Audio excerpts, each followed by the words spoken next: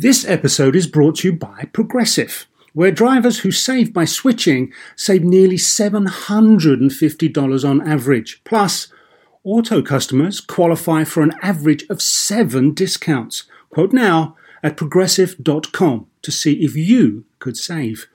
Progressive Casualty Insurance Company and affiliates, national average 12-month savings of $744 by new customers surveyed who saved with Progressive between June 2022 and May 2023. Potential savings will vary. Discounts not available in all states and situations. So why do you want to learn a new language? I'll tell you why. Because ¿Dónde está el baño? Can be a very important question at times. You know, Rosetta Stone is the most trusted language learning program, available on desktop or as an app. Fast-track your language acquisition with immersive lessons designed to teach you to pick up languages in a natural way. I love the fact that I can go from my laptop to my phone to pretty much anywhere and learn the language of my choice. Not to mention, I'm bringing my communication skills to new heights. Don't put off learning that language. There's no better time than right now to get started. For a limited time, Star Talk Radio listeners can get Rosetta Stone's lifetime membership for 50% off. Visit rosettastone.com/StarTalk. That's 50% off unlimited access to 25 language courses for the rest of your life. Redeem your 50% off at rosettastone.com/StarTalk today. Welcome to Star Talk, your place in the universe where science and pop culture collide. Star Talk begins right now. Welcome to Star Talk. I'm your host, Neil deGrasse Tyson, your personal astrophysicist. And I'm also the director of New York City's Hayden Planetarium at the American Museum of Natural History. I have 2 guest hosts with me today. Comedian Leighann Lord. Leighann, thanks for coming back. Oh, to man. Star Talk Radio. Thank you for having me. You were in our first season. I was. So we couldn't resist bringing you back. And for the first time. Yes. And his debut appearance, Chuck Nice. Hey, man. Chuck. The newbie. Good newbie. Good to have you. It's good to be had. This is... A lot went on off the air. You have no idea. You have no idea how I got this job.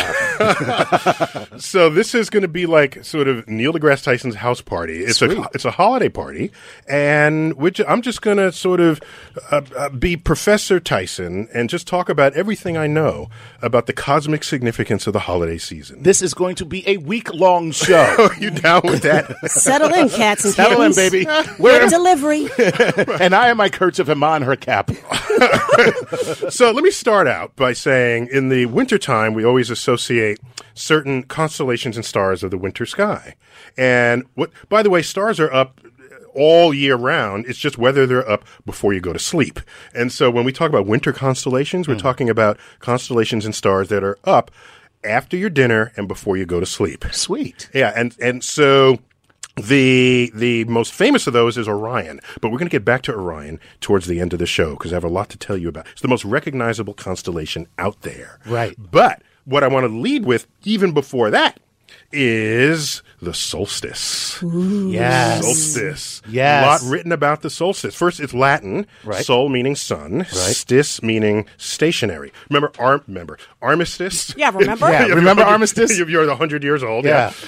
Armistice, it's stationary arms. No one is fighting anymore. Right. Armistice Day became Veterans Day. Right. Solstice is where the sun stays still. Right. Now, not in any biblical sense where it just stops in the sky. No. What actually happens at the solstice, I don't know if you pay attention between summer and winter, but what goes on is every day that you get closer to the winter, the sun's arc in the sky gets lower and lower. Yes. Right. And that makes the days Shorter and and shorter. shorter. Exactly. Gotcha. In fact, the shortest day of the year is the solstice, December 21st. And that's typically, we call that the first day of winter, which means every day of winter gets longer. Days get longer in the winter, not shorter. Which takes us to my favorite day of the year, culminating after that, which would be Kwanzaa? the equinox. Kwanzaa? No, equinox. Sorry? The vernal equinox, right? Isn't that the Yes. longest day of the year? No. Wait. You have to come back for that one. Vernal equinox is March. That's 3 months Okay, then from I'm now. sorry. No, what's the longest day of the year? That would be the summer solstice. The summer Actually- solstice, not the vernal equinox. The longest day of the year, technically, gentlemen, is April 15th, which is tax day. Oh, okay. Gotcha. For Right. the accountants only there. Right. So the summer solstice. So here's what's going on. In the solstice, on December 21st, ancient peoples saw the sun get lower and lower in the sky every day, and this worried them. Right. Because when you're agriculturally driven, Right. if the sun goes away, you die. Right. Your crops die. Right. You're scared. So a few days later, you figure out the sun is no longer dropping in the horizon on its arc across the sky. It stops and then reverses, and it's on its way back. It takes a few days to figure this out. By about December 25th. right. Well, that's an interesting date for this to happen. Exactly. And so what went on was Christianity, when it wanted to take a foothold among pagan celebrants of the return of the sun Right. after the solstice, they said, well, let's take this uncertain day called the birth of Jesus, Right. and put it on a day that everyone else already cares about. And that way, that would increase the likelihood of getting converts to the new religion of Christianity. And so they put the birth of Jesus right on a day where everyone was already celebrating, December 25th. Because nothing sells a religion like a party. I guess. And that's what I'm Hey. talking about. Oh, You know? And you know something? I have a special link to the Vatican. Do you know that? No, we did not. I got peeps in the Vatican. Sweet. you got a hotline to I got Pope? a hotline, well, not to the Pope, but Okay. somebody who has audience with the Pope. Well, that's There's just as a good. colleague of mine, Brother Guy Consolmagno. He's an astrophysicist. And I think he's a Jesuit brother. Wait a And- minute. Yeah, they got him there. I was gonna say- I'm going to bring him on. In the Vatican? In the Vatican. In the Vatican. We're calling the Vatican right now.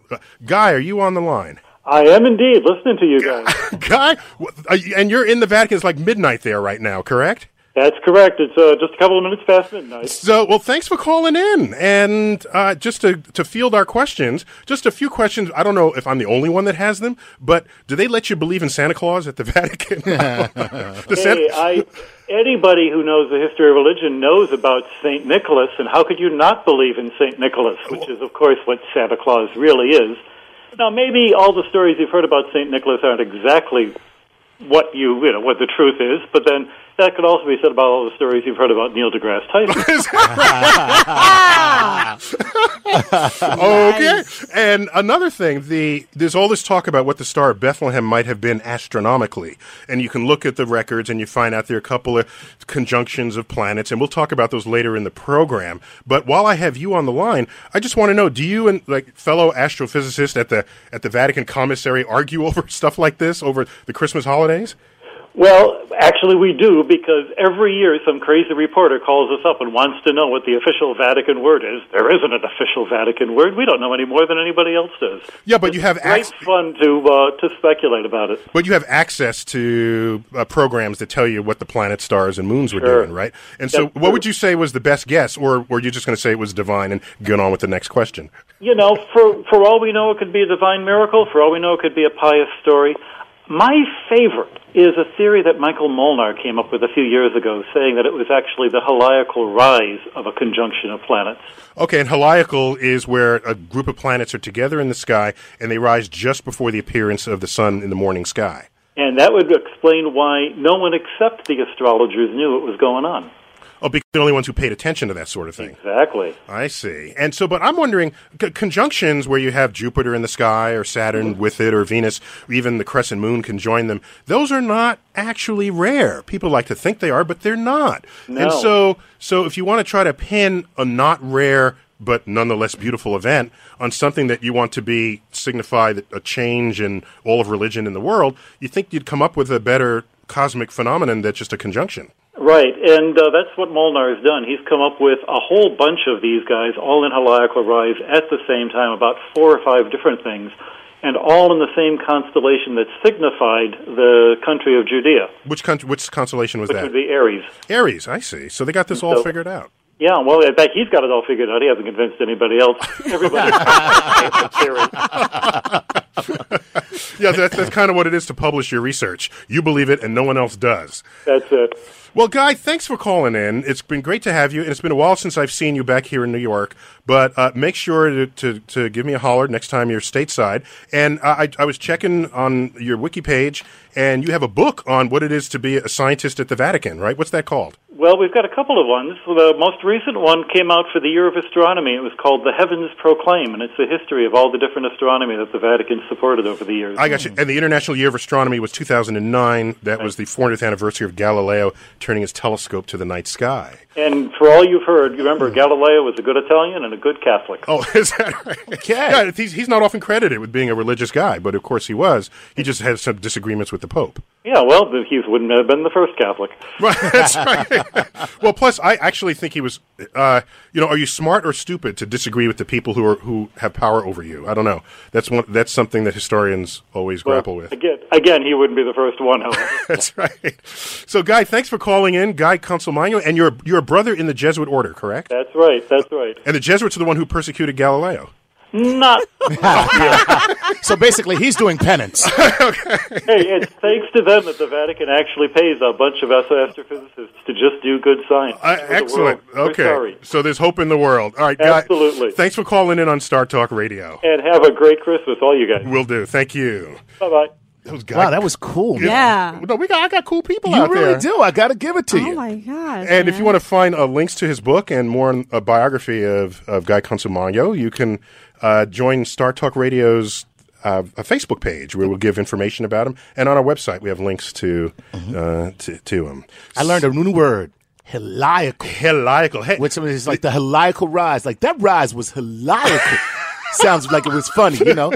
Dude, you are heliacal. That could be another use of the word heliacal. Put it on a T-shirt. Right. That was a heliacal moment. Exactly. Yeah, so Hel would be the sun, Helios, and if something rose just before the sun, it was a sign that there was something magical about to happen. And later on, we'll talk about Sirius rising before the star Sirius rising before the sun. That's a heliacal dog. It's a heliacal dog. You know, I got to say, I love when he said that the Vatican, we don't know any more than anyone else does. I'm like, wow, really? Can we quote you on that, dude? You're going to save that one.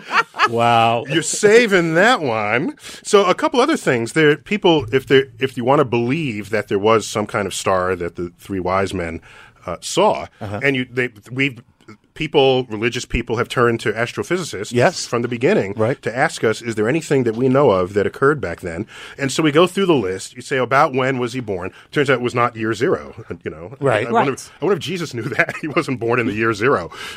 Typically 3, 4, 5 BC is bandied about for when he would have been born. He would have been born. Yeah, so we comb the records of the sky, which we can do because we have laws of physics that tell us how gravity operates on the movement of bodies in the sky for thousands of years in the future and thousands of years into the past. So it's actually quite an empowerment of the ability to calculate. In fact, scientists are the only breed in the world that can predict with accuracy what's going to happen in the future. What's going to happen in the future. Yeah. Okay. So scientists are women, is what you're saying? I thought you touchy subject. I thought you meant scientists were Miss Cleo, you know. Call me now. I said with accuracy. Oh, with accuracy. Okay. Oh, you put a caveat that's on it. The okay. See, now that's heliacal. I understand. So wait a minute. So now since scientists can look backwards in time. We do. And see events that have transpired in the heavens, are there any events coinciding with the time that we're talking about that may point to a very bright star being in the sky above Bethlehem? Okay, here's a bright star in the sky would be above everybody in the world if it was true. If it's a bright star in the sky, everybody's going to catch it. Correct. It wouldn't have to be just above Bethlehem. Okay. So what my sort of best guess. Thanks for making me feel stupid. Okay. No. That's why we're here, man. That's the point of the show. No, I'm joking. Back to you, Neil. No, serious. I want to know.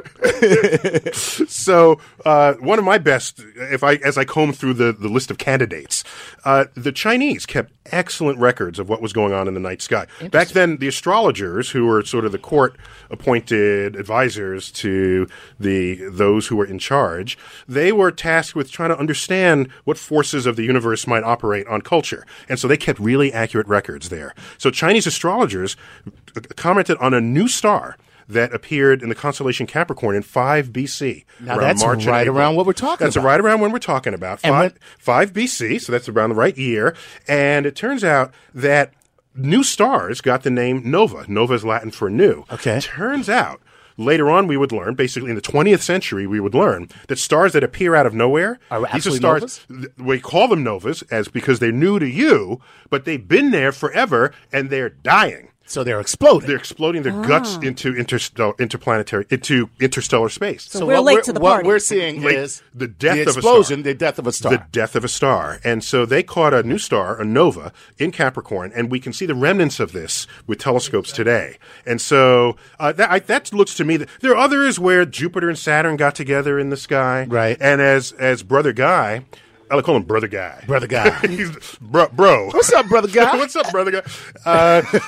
As he correctly reminded us, constellations, conjunctions in the sky are not rare. Right. They are common enough you probably wouldn't pin the birth of your religion on it. Right. We've got to take a quick break, but more Star Talk when we return.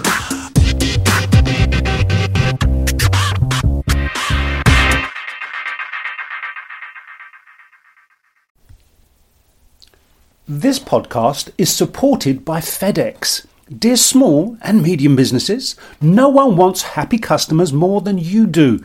So you need a business partner just like you, like FedEx, who understands your passion for serving your customers because they have the same commitment towards you.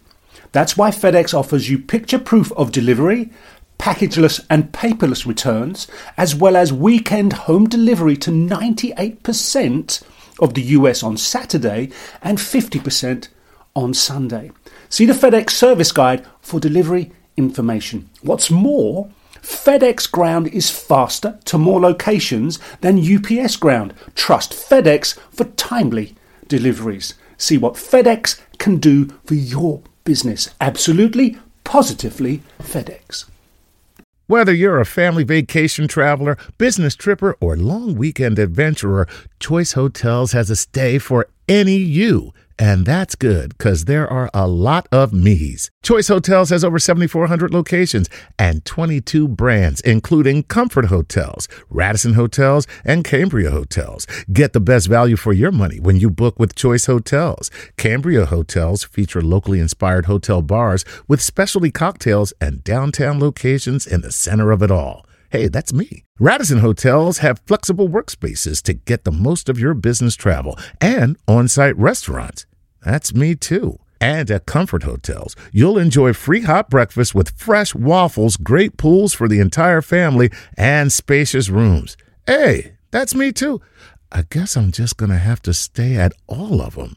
Choice Hotels has a stay for any you. Book direct at choicehotels.com, where travel comes true. Hey, remember when we did that show about the science of the golf swing?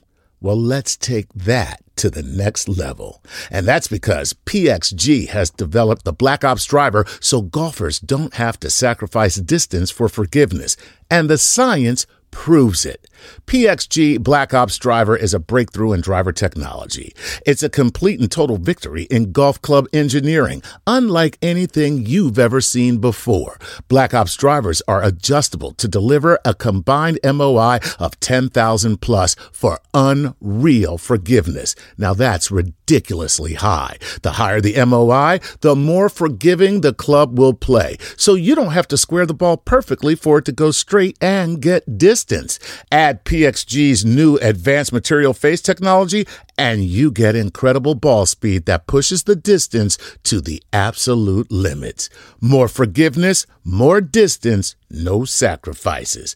PXG Black Ops driver. Hit your tee shot straighter and farther. The proof is in the science. Learn more and get free shipping on all equipment. Go to pxg.com/StarTalk and use code StarTalk at checkout. That's pxg.com/StarTalk. Use code StarTalk for free shipping on all equipment. pxg.com/StarTalk, code StarTalk.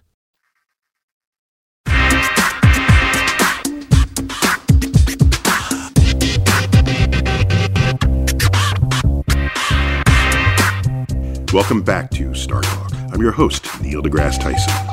And with my two guest hosts for this holiday episode, I've got Leighann Lord, comedian. Woo-hoo. How you doing, Leighann? I am excellent. Excellent. And Chuck Nice. Hey. You with me, man? Yes, I am. The comedian Chuck Nice. Correct. You might have seen him on NBC, The Today Show, and MSNBC. They always bring him on to talk about what's going down. This is true. And like I would know.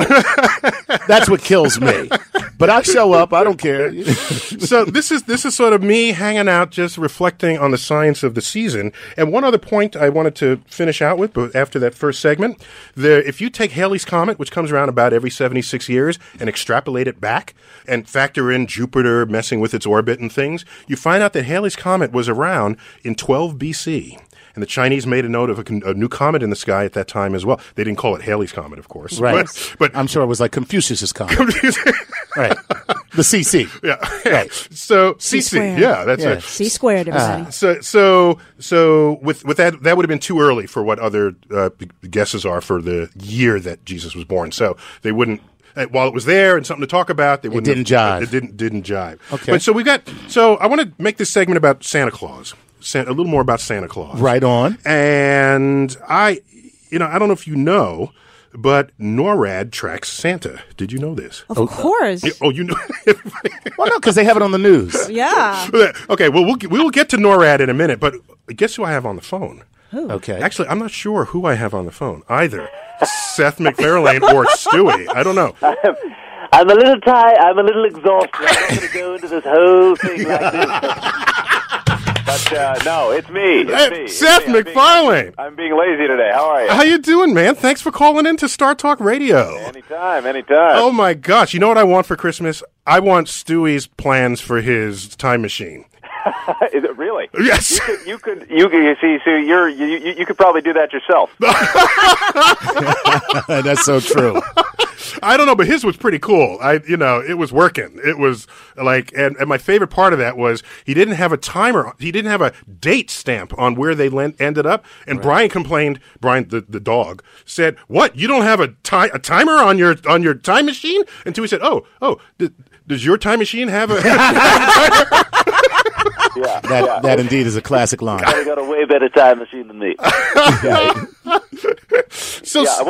would hope that your time machine would not have all the big, funny, like plastic, like vacuum cleaner looking tubes that ours seems to have. Well, no, but if it's a time machine that no one's ever built before, it's got to be made out of stuff you had in your garage. I think, right? That would be it is a little bit of an A-team cobbled together look to it. Yeah, and so Seth, on so many of the Family Guy episodes, I detect a deep representation of science literacy in there, and I know it's coming out of some part of you. What in your life led you to have that as a sort of shared mission statement with making people laugh? Well, I mean, it's something that is has always been important to me, and something that certainly my parents, when I was growing up, stressed the importance of rational thought and questioning everything, asking why things work the way they do instead of just accepting things at face value. Like yourself, I was a big great admirer of Carl Sagan, and kind of devoured his writings over the course of my childhood and even up to this day. And it's something that we are losing touch with very much in this country, and I think even in the context of a comedy show, if you can wave the flag of science a little bit and remind people that it's arguably the most important discipline on the planet, then I think that can only be a good thing. Yeah, it's important because our security and our future and our economic health is all wrapped into it. Yes, important to our That's pretty survival much everything. That's everything. That's it. That's everything. And we're done. Life, the universe, and everything. Yeah, so, your Christmas special, I think everybody sees your Christmas special, and but I have a gripe about your Christmas special. There we go. Stewie goes to the North Pole to have an encounter with Santa Claus, but the North Pole has like mountains and trees there, but we know there's just a polar bear on that one ice floe. That's all that's left. I thought you knew this. I knew I was going to take it from you. No, I think a lot of people just in general don't know that the North Pole has no land. It's just the Arctic Ocean. Right, and it's frozen over. But it doesn't bother you that there's elves and man-eating reindeer. I was cool with that. Yeah.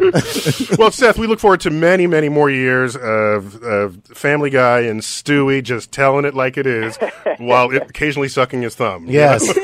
May I do something, Neil? Chuck. Steph, this is something I've just always wanted to say to you forever, and that is, wouldn't it be marvelous if I turned out to be a homosexual? There you go.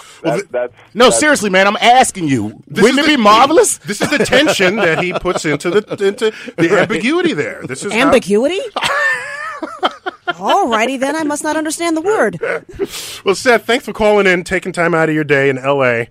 To be a part of our sort of holiday show here. Anytime, Neil, anytime. And, Seth, we'll catch more of you another time. All right, sounds good. Thanks. Okay. Seth MacFarlane. That was pretty great. damn cool, man. Yes, Yeah. he's my man. He's my man Very over there cool. in L.A. So let me tell you about Santa Claus and NORAD. Do you know what NORAD was invented for? Okay. Now that I don't. It was the North American Air Defense.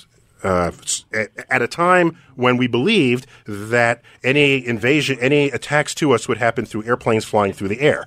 And we felt our coasts were covered, Pacific and Atlantic. Right. We were worried that Russia would come to us over the poles. Right. And if they come over the poles, they'd have to fly over Canada. So we said, let's band together with Canada, create a defense system that protect us from anything coming over the poles. Then we learned that, hey, with intercontinental ballistic missiles, these are missiles that don't fly through the air. They leave the atmosphere, fly in the vacuum of space, then re-enter. So they said, hey, we need a more grand name for it. So now it's the North American Aerospace Defense. Mm-hmm. Not to be confused with Aerosmith. Not at all. or Aeroface. And so what's funny here is that it was initially to track what was coming back over the poles. And so one thing they do in December is they track Santa Claus. But wait, can we step back a minute? Is that why we left out Mexico? She's on her own? We don't care if the attack's coming in that way? If somebody's going to get bombed, they're going to bomb somebody long before it reaches Mexico. Okay. I can promise you there. I'm just saying. And so what we have here is Santa, who takes off on New Year's Eve, and NORAD, if you go to their website, NORAD Santa. I love it. It tracks Santa through the air. Now, we should be glad that it tracks it rather than just taking it out of the Shooting sky. it down. Right, thinking, oh, bogey. that would make a bad headline the next Wouldn't day. it? Oh, that's pretty cool. NORAD shoots down Santa by accident. Nice. So what you have here is there's some issues here, though, because there's certain you have to think about what Santa has to accomplish. In order to make this happen. He has a big job. He's got a big job. Because you think, how many Christians are in the world? There might be billion and a half. And so how many Christian households might be anywhere between 300 and 400 million? Well, you also got to count the agnostics, who are hedging their bets. Oh, True. okay. Did True. they make the Santa list? Saying. Right. They make the Santa list. Okay, add them in. And not to mention the Christmas Jews. The Christmas Jews. Okay. There are a lot of Christmas Jews. That's why they're Jewish? Is that what we're saying? That's kind of being Jewish. That's kind of being a Jew. You're Jewish. So those who have Christmas trees, I would suppose, would be the target of Santa's visit. So this is a lot of people to visit. Mm-hmm. He has to travel very fast. Very fast. We're looking at about 2,000 miles per second, which is about 1% the speed of light. Wow. Yeah. So that's quick. You're talking about some awesome reindeer here. And so maybe Santa finds a portal through the space-time continuum. It would have to. Or maybe. Actually, they did in the movie... what's the movie where they go through the door? Monsters, Inc. Each door in a child's room was actually a portal through the space-time continuum connecting the factory to the home. So maybe this is what he's got to do. I don't know. But if you calculate all of this, it's a huge task for Santa to do. And NORAD tracks the progress of Santa. Wait a minute. How can they track something going at 2,000 miles per second? I'm not authorized to say. Just understand your tax dollars are being well spent, sir.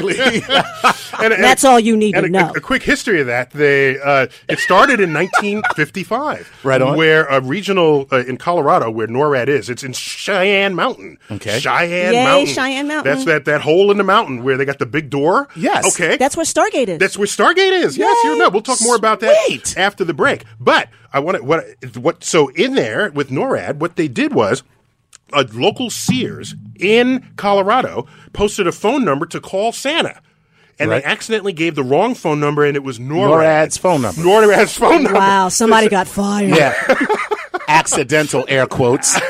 And so from that point on, they decided, well, why not actually turn this into something real? And we have all these tracking mechanisms, these tracking capacities. Let's do it for Santa, do it for the country, do it for the world. And oddly enough, you can buy all of that tracking equipment at Sears and Roebuck. That's right.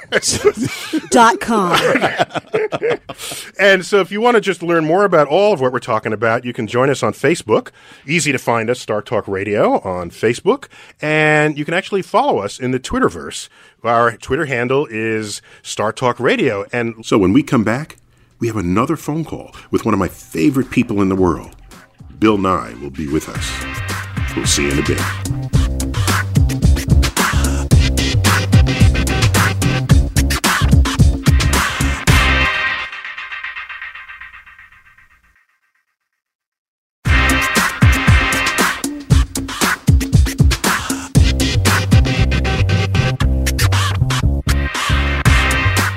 We're back on Star Talk.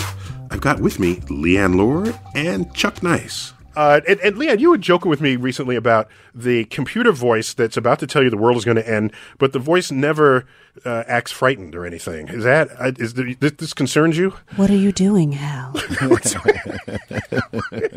Yeah, Launch Colonial Viper 1. that's right. So the I think that computer is a little too sexy. I was about to launch something else. That was Is nice, this a Chuck family Nice. show? That was nice, Chuck Nice, right there. So anyway, so with NORAD. That's what they do. They're responsible for the defense of North America, and they're deep in the mountain that protects themselves from nuclear holocaust, where the rest of us die, and they'll protect whatever's left and themselves. How do you get that job? And Well, also, Stargate. Stargate. SG-1. They went through the door. They lived in the mountain. That's right. And I actually had a cameo in Stargate Atlantis. No way. Yay! So Yeah. I had a cameo with Bill Nye. The two of us. Get were out. Like, we're on that. And I my acting talents suck. I just want you to know. But you were fabulous in the Big Bang. I was going to say, you were the only person there who actually knew what the hell you were talking about. among the I know what actors. this button does. Right. Actually, Exactly. but I was on Stargate Atlantis with Bill Nye, who's a friend and colleague. And I think we have Bill Nye on the line. Bill Nye, Bill, are you there? Neil, greetings. Bill, you're calling us from L.A. Thanks for taking time out of your day to be on Star Talk Radio. Are you kidding? For you? Okay. Bill, this is See your lips move. this is our holiday show. And so I want to know, Bill, because you're kind of an unusual character out there in many ways. I'm not going to list them. You know what they are. Among them, we want to know, like, what did you ever want as a kid for Christmas? Was it something weird? For Newton's birthday, you mean? Newton, say what I tell you guys. Okay. When was Newton born? I didn't know it.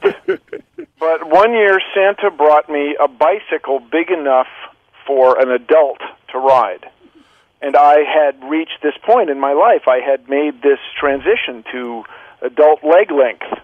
Yeah. And man, I could crank that thing. Gosh, it was fun. And so, as you may know, I'm down now. I'm okay. I could quit if I wanted. I have 5 bicycles now. So you have bicycles on the brain and in the body right now. Plus, I happen to know separately that you're a big bike enthusiast, and you're buddies with who's the famous bike guy? Neil Armstrong? Neil Armstrong. Not really buddies with Neil Armstrong. No. Yeah. How about Lance then? Lance, yeah, buddies with Lance. Lance. So you're a big bicycle fanatic, and so you did get a bike for your birthday, but you also said No, it was for Newton's birthday. Newton. So Newton was born on Christmas. Yeah. But I checked I looked at the records, and he was born on Christmas in England, who had not yet adopted the Gregorian calendar put forth into the rest of the Catholic world in 1584. So what are you saying? He was born on Christmas. He's really born like January 5th or something. Fourth, I think. Fourth, okay. But it's fun. I always claim that Isaac Newton's mother pretty much was thinking it was Christmas Day. That's my claim. Okay, so whatever the mom says, that's what it is. Or either Newton is the Protestant baby Jesus. The Protestant, right? Well, the Protestant. He made a contribution. He just made some remarkable discoveries. There you go. But he was a significant guy. Newton was my man. He discovered the laws of optics and the laws of gravity and the laws of motion. And he makes a great computer. Viscosity, Neil. I'm talking fluid mechanics. He was all over it. He was an investigator. And fluid mechanics and viscosity is all about riding a bike fast and all about Santa trying to deliver presents on Christmas Day fast. But the thing is, Santa has something else that I don't think Isaac Newton had. What's that? He's magic. Thank you. That is a huge time saver when you're going to go worldwide. Bill, I don't come to you to explain the natural world by saying it's magic, you know? Well, the natural world, I think you're talking about Santa Claus. He's a product, I'll claim, and I don't think this is extraordinary, he's a product of humans. Yeah. Okay, and so it's not a bad thing. Okay, but I just calculate how fast he'd have to go. He'd have to go 2,000 miles per second and traverse 200 million miles to deliver presents to all the Christian and agnostic and Jewish. Like estimations of house to house? Yes, exactly. House to house, and he scattered them all around the world. Now, there's another thing, Dr. Tyson. What's that? The guy used to come to my house, he would eat the cookies I left, and drink the hot cocoa. Okay, You're telling me he did that at every house? That's why he is so large. Well, he's magic. So the calorie content of the cookies he eats is greater than the calories he burns getting from house to house. There it is. A little bit. That's how that works. Well, who knew? So, Bill, I have to tell everyone, you are executive director of the Planetary Society. Yes. Do I still get to call you the science guy in that position? Yes. Oh, so do so. So the Planetary Society, we promote space exploration. There it is. And by the way, I'm not alone to know this. You're not only the science guy, you're the engineering dude too. I am, yes. And those are your roots, and we feel great to have you out there, just carrying the torch. Very, very technical titles, I have to say. Well, engineers use science to solve problems and what else? Make things. Everything in your world, somebody thought of it. Came out of somebody's head. How about that microphone? How about these radio signals? Somebody made that up. It's cool. It's exciting. And I disagree with you there, Mr. Science Guy. Uh-oh. I believe radio signals existed before we did. I don't think so. I think How do we receive them from space, then? I don't want to get all geeked. Through our magic machines. But I don't think anybody was selecting radio channels and making them into amplitude or frequency modulated signals. You mean that kind? It's that kind. I say, bring it on. Chuck Nice just got owned. But if you have to get owned by somebody, let it be. Let it be Bill Nye, the science guy. Going out into the cosmos. Maybe somebody out there is enjoying the Dick Van Dyke Show. Yep. Because somebody should. Or the Bill Nye the Science Guy show. I'm just shooting from the hip. Way out there. Picking a random show. They can't quite tell what it is, but they wonder. Well, I would rather they got the Bill Nye show than like Howdy Doody or I Love Lucy as the emissaries of our culture. I think it's too late. But there might be a physical phenomenon that we don't understand. Maybe the science guy got there ahead of it. Maybe there's some crazy interstellar, in that 4% of the dark matter, the dark energy that reverses things. And science things end up in front of the storytelling. That would be that's still a bit fantasy, I think. Yeah, I'm jamming. Yeah. So what you're trying to say is that which we don't know about the universe works in favor of putting the science guy signal ahead of I Love Lucy. I'm saying that's wishful thinking. On behalf of regular people, might I say, huh? It's agnostic. So, Sir William, as I call you affectionately, Bill Nye, the science guy, thanks for calling in and being a friend of Star Talk Radio. Oh, no, it is we who must thank you. No, and those of you who are regular listeners know that Bill Nye puts in a minute every now and then to just because he's got to rant and get something off his chest, and we'll be hearing from him later in the season. So, Bill, thanks for taking time out of your day. Thank you. I got to fly, Bill Nye, the Planetary guy. There you go. There you go.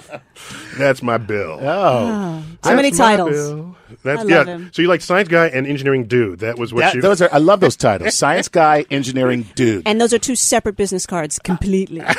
You know, there's another movie that showed NORAD, and it was Independence Day. No. Yeah, guess what happened in that? Is that what the aliens... Yeah, they totally took it out. Sweet. Those bastards. I have a movie question. Wasn't it in Terminator 3? Isn't that where they went at the end? Was that? It looked like it was a Cheyenne type place. It was a Cheyenne type place, but I don't think they had. No, like I think that was in New Mexico. Okay. Yeah. Okay. I don't know where it was. I'm mixing my geek references. I Yeah, apologize. we just try to get that.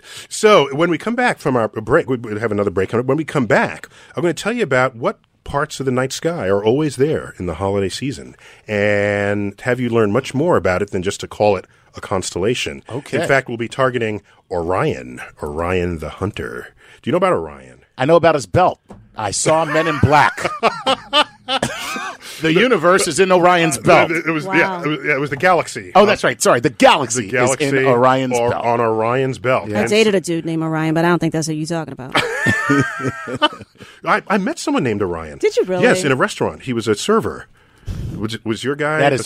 That is too far of a magnanimous name to I'm Orion, I'll be your servant. It's like, no, let me sit down and serve you. Yeah, just like, my name is Caesar. I'll be bringing you your Caesar. Your salad. I'll be bringing your salad. What I didn't know is, I've learned later his name was Orion. I showed me his business card. He convinced me Orion is the guy's name. He said his mother, he was of the age where he might have been named Moon Unit or something less. Yeah, so he got named Orion. So Lucky. I said, take Orion any day. He dodged the bullet. You're listening to our annual holiday episode. When we come back, we'll be talking about the night sky.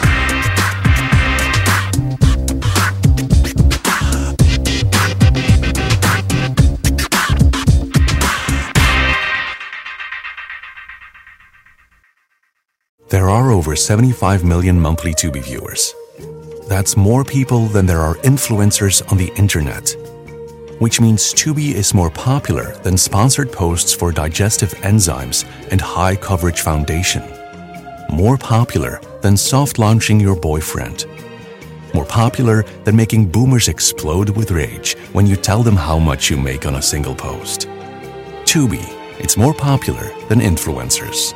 See you in there. Do you want to set up your child for success? Of course you do. Maybe you want to save money on private tutoring, or maybe it's just out of your budget altogether.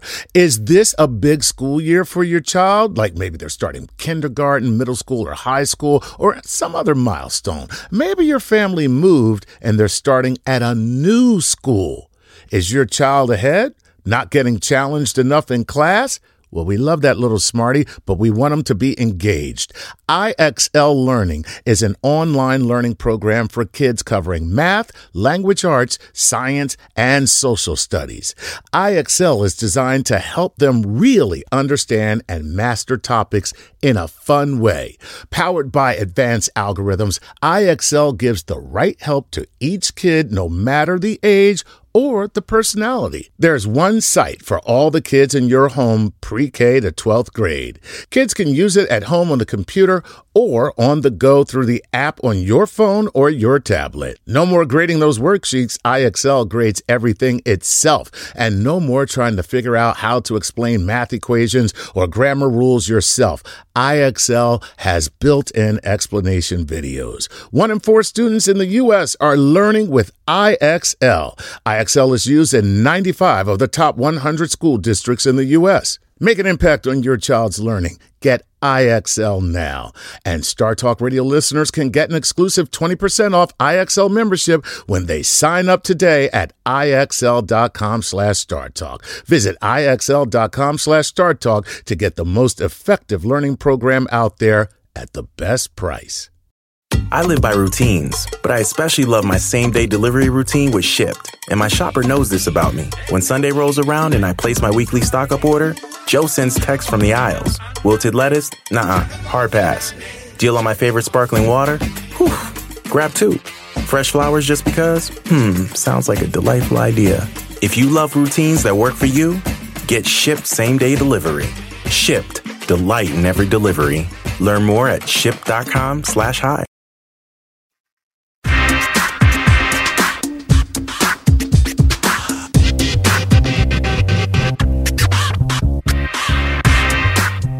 We're back. I'm Neil deGrasse Tyson, your personal astrophysicist. This is the holiday show. Yes. And I'm just sort of waxing on about all the cosmic significance of the season, if I may. You please do. May I? It's your show, sir. So, for example, constellations. People think of winter constellations or summer constellations. You can catch practically any constellation at some time of the night, any day of the year. So what we mean when we say it's a winter constellation is that it's up high in the sky between dinner and when you go to sleep. In the winter. In the winter. Okay. Typically. But you can find a winter constellation in the summer. It's just up at like 4 a.m. when you're not awake. So that's all. You mean when you're not? Yeah, I'm about to say. Excuse me. Comedians have a slightly different schedule. Yes. Excuse me. You work the nights. Yeah. Yes. 4 a.m. We Well, call wait that a minute. lunch. That didn't come out right. Well, I work the night. Wait a minute. I'm a comedian, Mom. Really?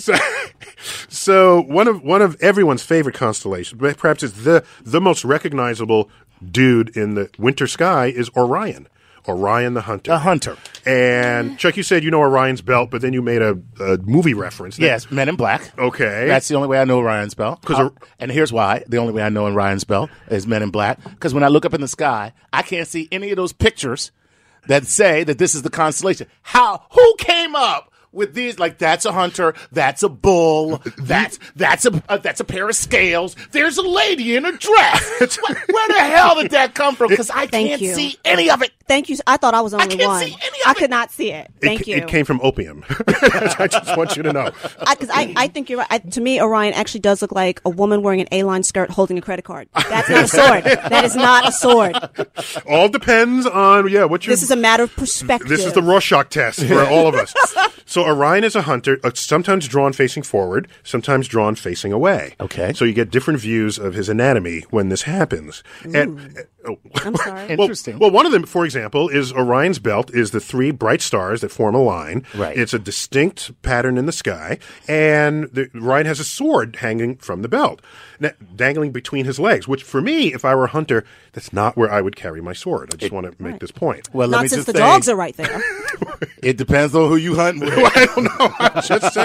I'm just saying that's what that is. And so Orion is protecting himself from Taurus the bull, which is over to his side. Right. And Orion astrophysically is a remarkable part of the sky because it has a lot of cool astrophysical stuff going on in it. For example, Orion's shoulder is called Rigel.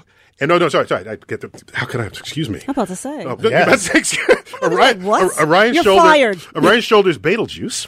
We have even a movie called Betelgeuse. Betelgeuse, really? Betelgeuse, and that's how you pronounce it, Betelgeuse. Betelgeuse. And that is Arabic for armpit of the Great One, in case you were wondering. Which honestly does not sound so great. Okay. No, And is my nickname for my husband. So, Nice. There we go. So Betelgeuse is one of the largest stars known. So large that if you put it where the sun is right now, it would be larger than the entire orbit of the Earth.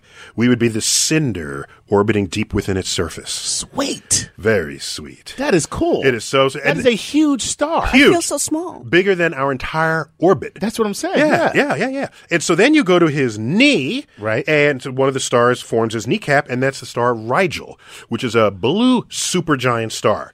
Both of those stars will one day explode, become a supernova, and be the brightest thing in the night sky, and would even be visible in the day. So you mean we will be on Earth and we will look up in the sky and we will see this star in the midday sun? Yes. Technically, we will not be here. Thank you. Yes.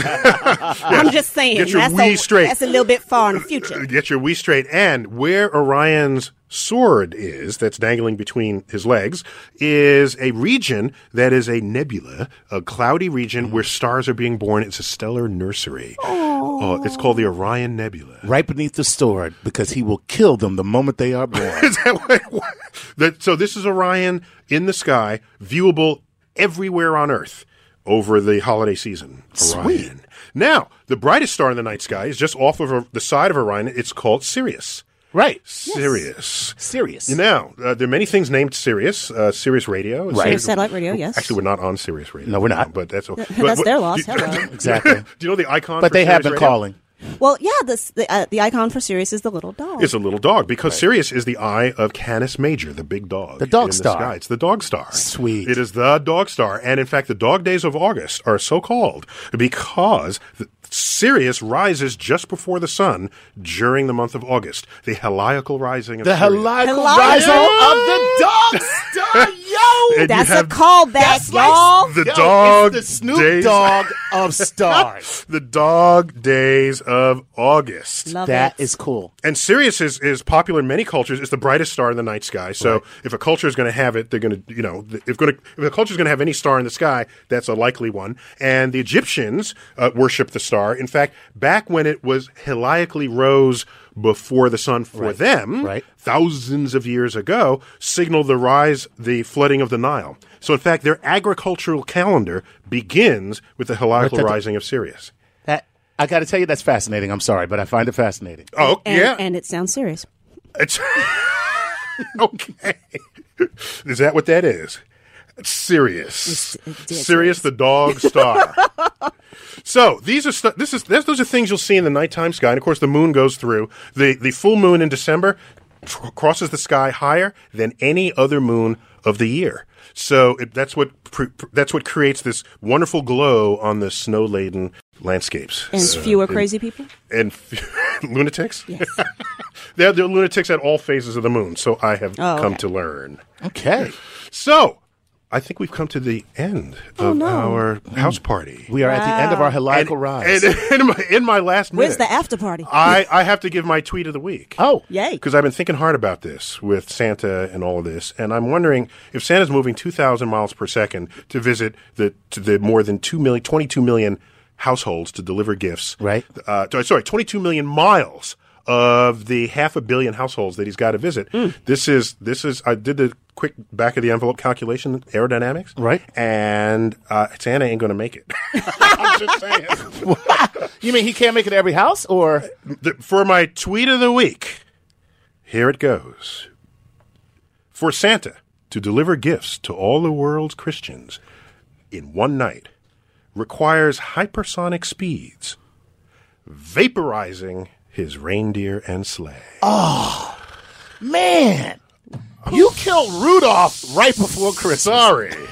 This has been our holiday show, and I want to thank my guests. And as always, I bid you to keep looking up.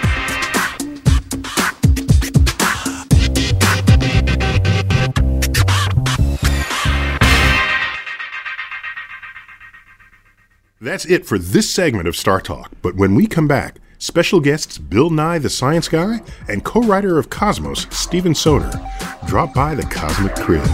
Stay tuned.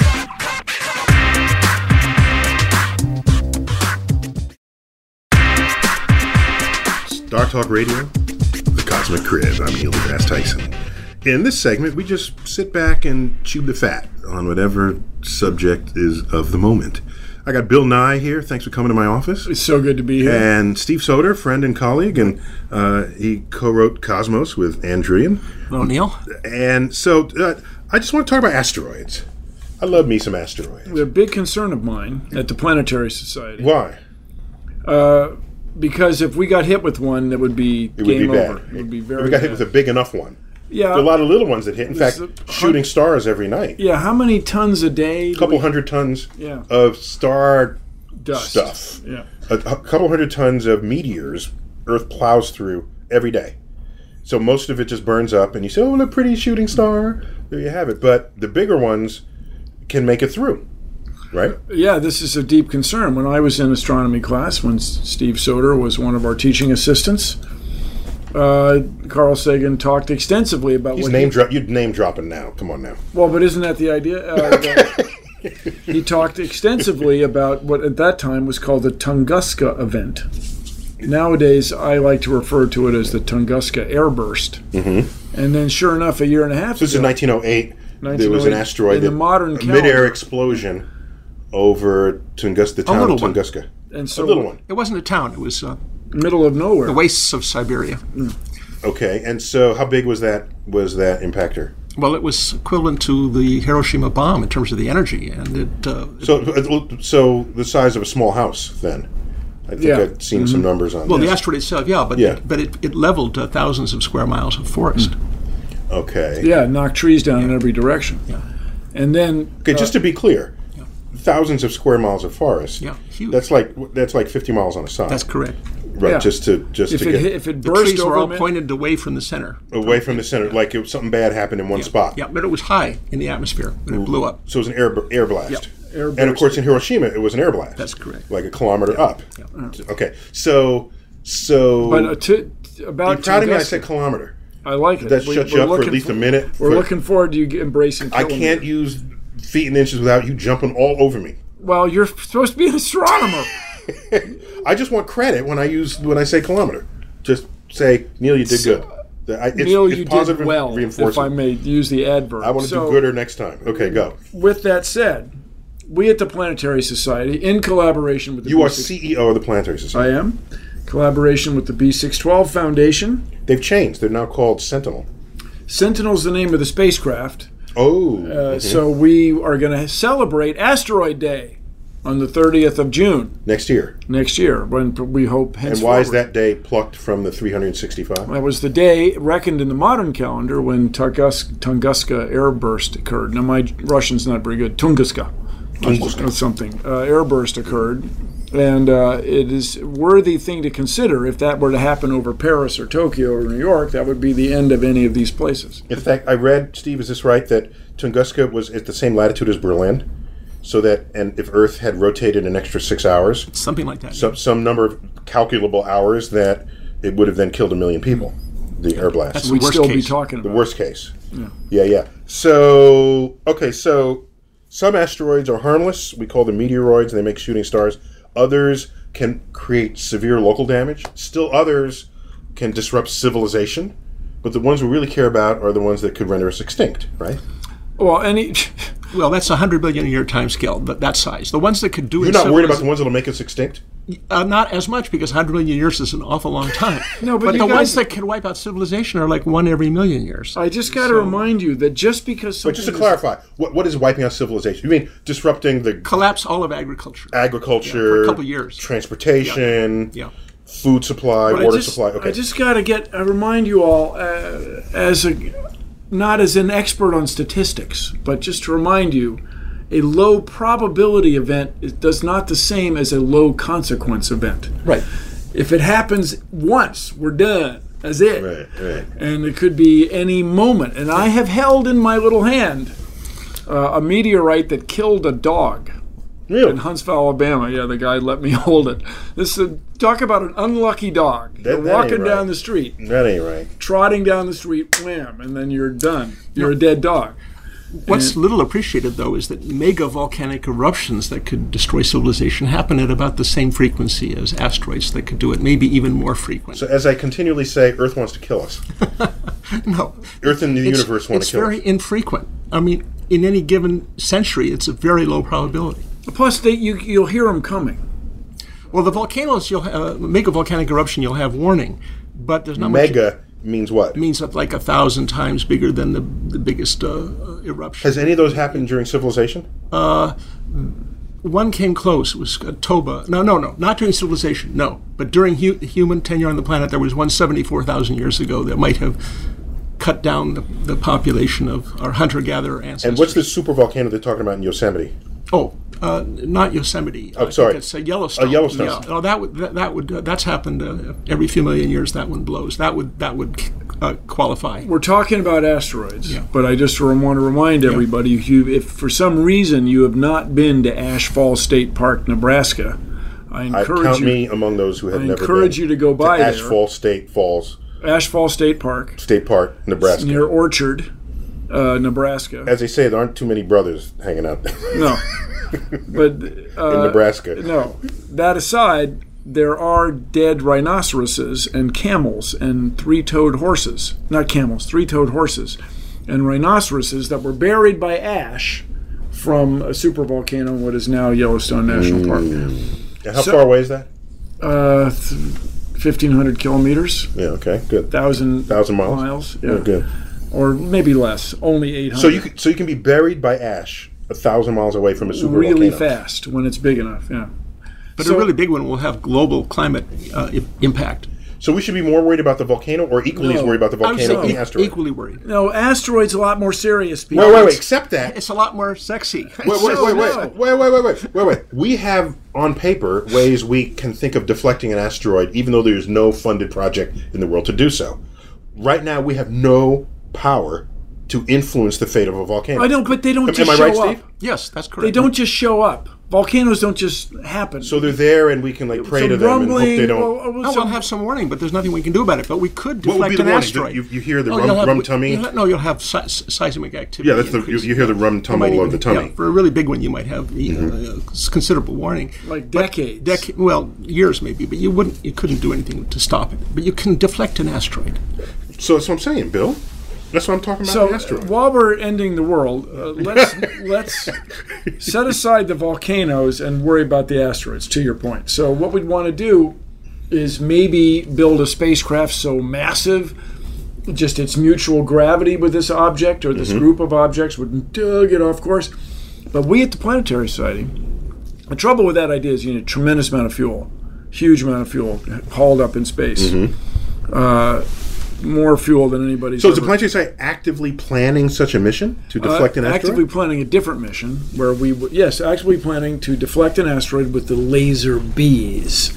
So we would build spacecraft that have solar panels that make electricity to create lasers powerful enough to ablate or evaporate, or if I may, zap. Zap is a good word. Surface of the asteroid, and the ejected material has momentum. So if an asteroid... So it recoils from this ejected material. Yeah. Now suppose the asteroid is a rubble pile. Well, that's it. That's the great advantage. You can deflect its center of gravity, and if they still have enough gravity to hold together, then the whole thing will get deflected. But you could possibly break it apart by doing this. Yeah, but you got to think... Then we'd have to evacuate 2 coasts. Bill! So this is why you generally don't want to send explosives or Bruce Willis. Is this explosives or Bruce Willis or both? Is the possibility of creating a shower of these objects. This is one more reason that we need to continue to explore asteroids and understand them. Rubble piles, marshmallowy things, puffy ash, giant solid rock, piece of stainless steel, piece of ice. These are questions we need answers to to prevent the only preventable natural disaster. Steve, let me just get some basic facts about asteroids. When was the first one discovered? 1800. 1800. So we've known about them for 200 years. Yeah. All right. And initially they thought they were planets, right? That's right. In fact, the first one was discovered in a big gap between the orbits of Mars and Jupiter, where it was expected there would be a planet, and so it was assumed to be the missing planet. So all forces said this is a planet. Right, but the next year another asteroid was discovered in a very similar orbit, and then others, and more. So and they said something else is going on here. Right, these are asteroids. But did ancient peoples have a sense of asteroids, shooting stars, ancient Greeks? I had no idea what they were. No. They're called meteors, which is literally, in Greek, it means something in the air. They were thought to be very close. Comets even were thought to be atmospheric phenomena. Yeah. Do you know the etymology of the word bolide? I don't. But I love me some bolides. No. So the meteor that comes in, bolides no bigger than a golf ball. That's big enough to come through the atmosphere. You see a streak, then explodes at the end of its path. And this is what people call the police when they see it, because they think... Well, that's what happened with Chelyabinsk. Yeah, Chelyabinsk. Well, we need another word other than bolide for what happened in Chelyabinsk back in February. Oh, you don't like... how about airburst? No, it was way bigger than a bolide. I mean, we need the vocabulary we currently have. We don't see those often enough to have vocabulary for it. I guess that's my point. Anyway, just to refresh your memories, this thing blew up in the sky. There's so much insurance fraud in this part of the world that there are dozens of maybe hundreds of dashboard camera images of this thing. Yeah. And everybody goes to the window to look at it, and then the sonic boom takes almost 3 minutes to get to the ground. Blows the windows in everybody's faces, and they go to the hospital. The big Band-Aid. Nobody was killed. Amazing. Nobody was killed. By that much. Yeah, 1,600 people went to the hospital, and nobody was shot across our bow. Yeah. That's what I'm saying. It's a cosmic shooting gallery. Let's get to work, people. Let's deflect an asteroid. Let's identify asteroids, and so we can deflect one. So we can live a little longer than other species that didn't. Yeah, species lifetime. Mammals have a typical lifetime of a few million years. We should aim at that. at least go to match the records of other mammals that we might have. All right. That's not the only reason. Guys, we got to call it quits. This has been fun, Neil. The Cosmic Crib. Thanks for joining me. I'm Neil deGrasse Tyson. We'll see you again.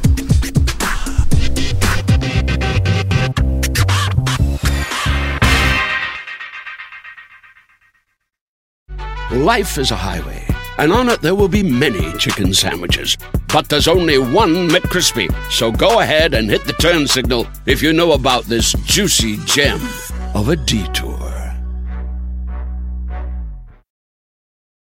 At Capella University, you'll get support from people who care about your success.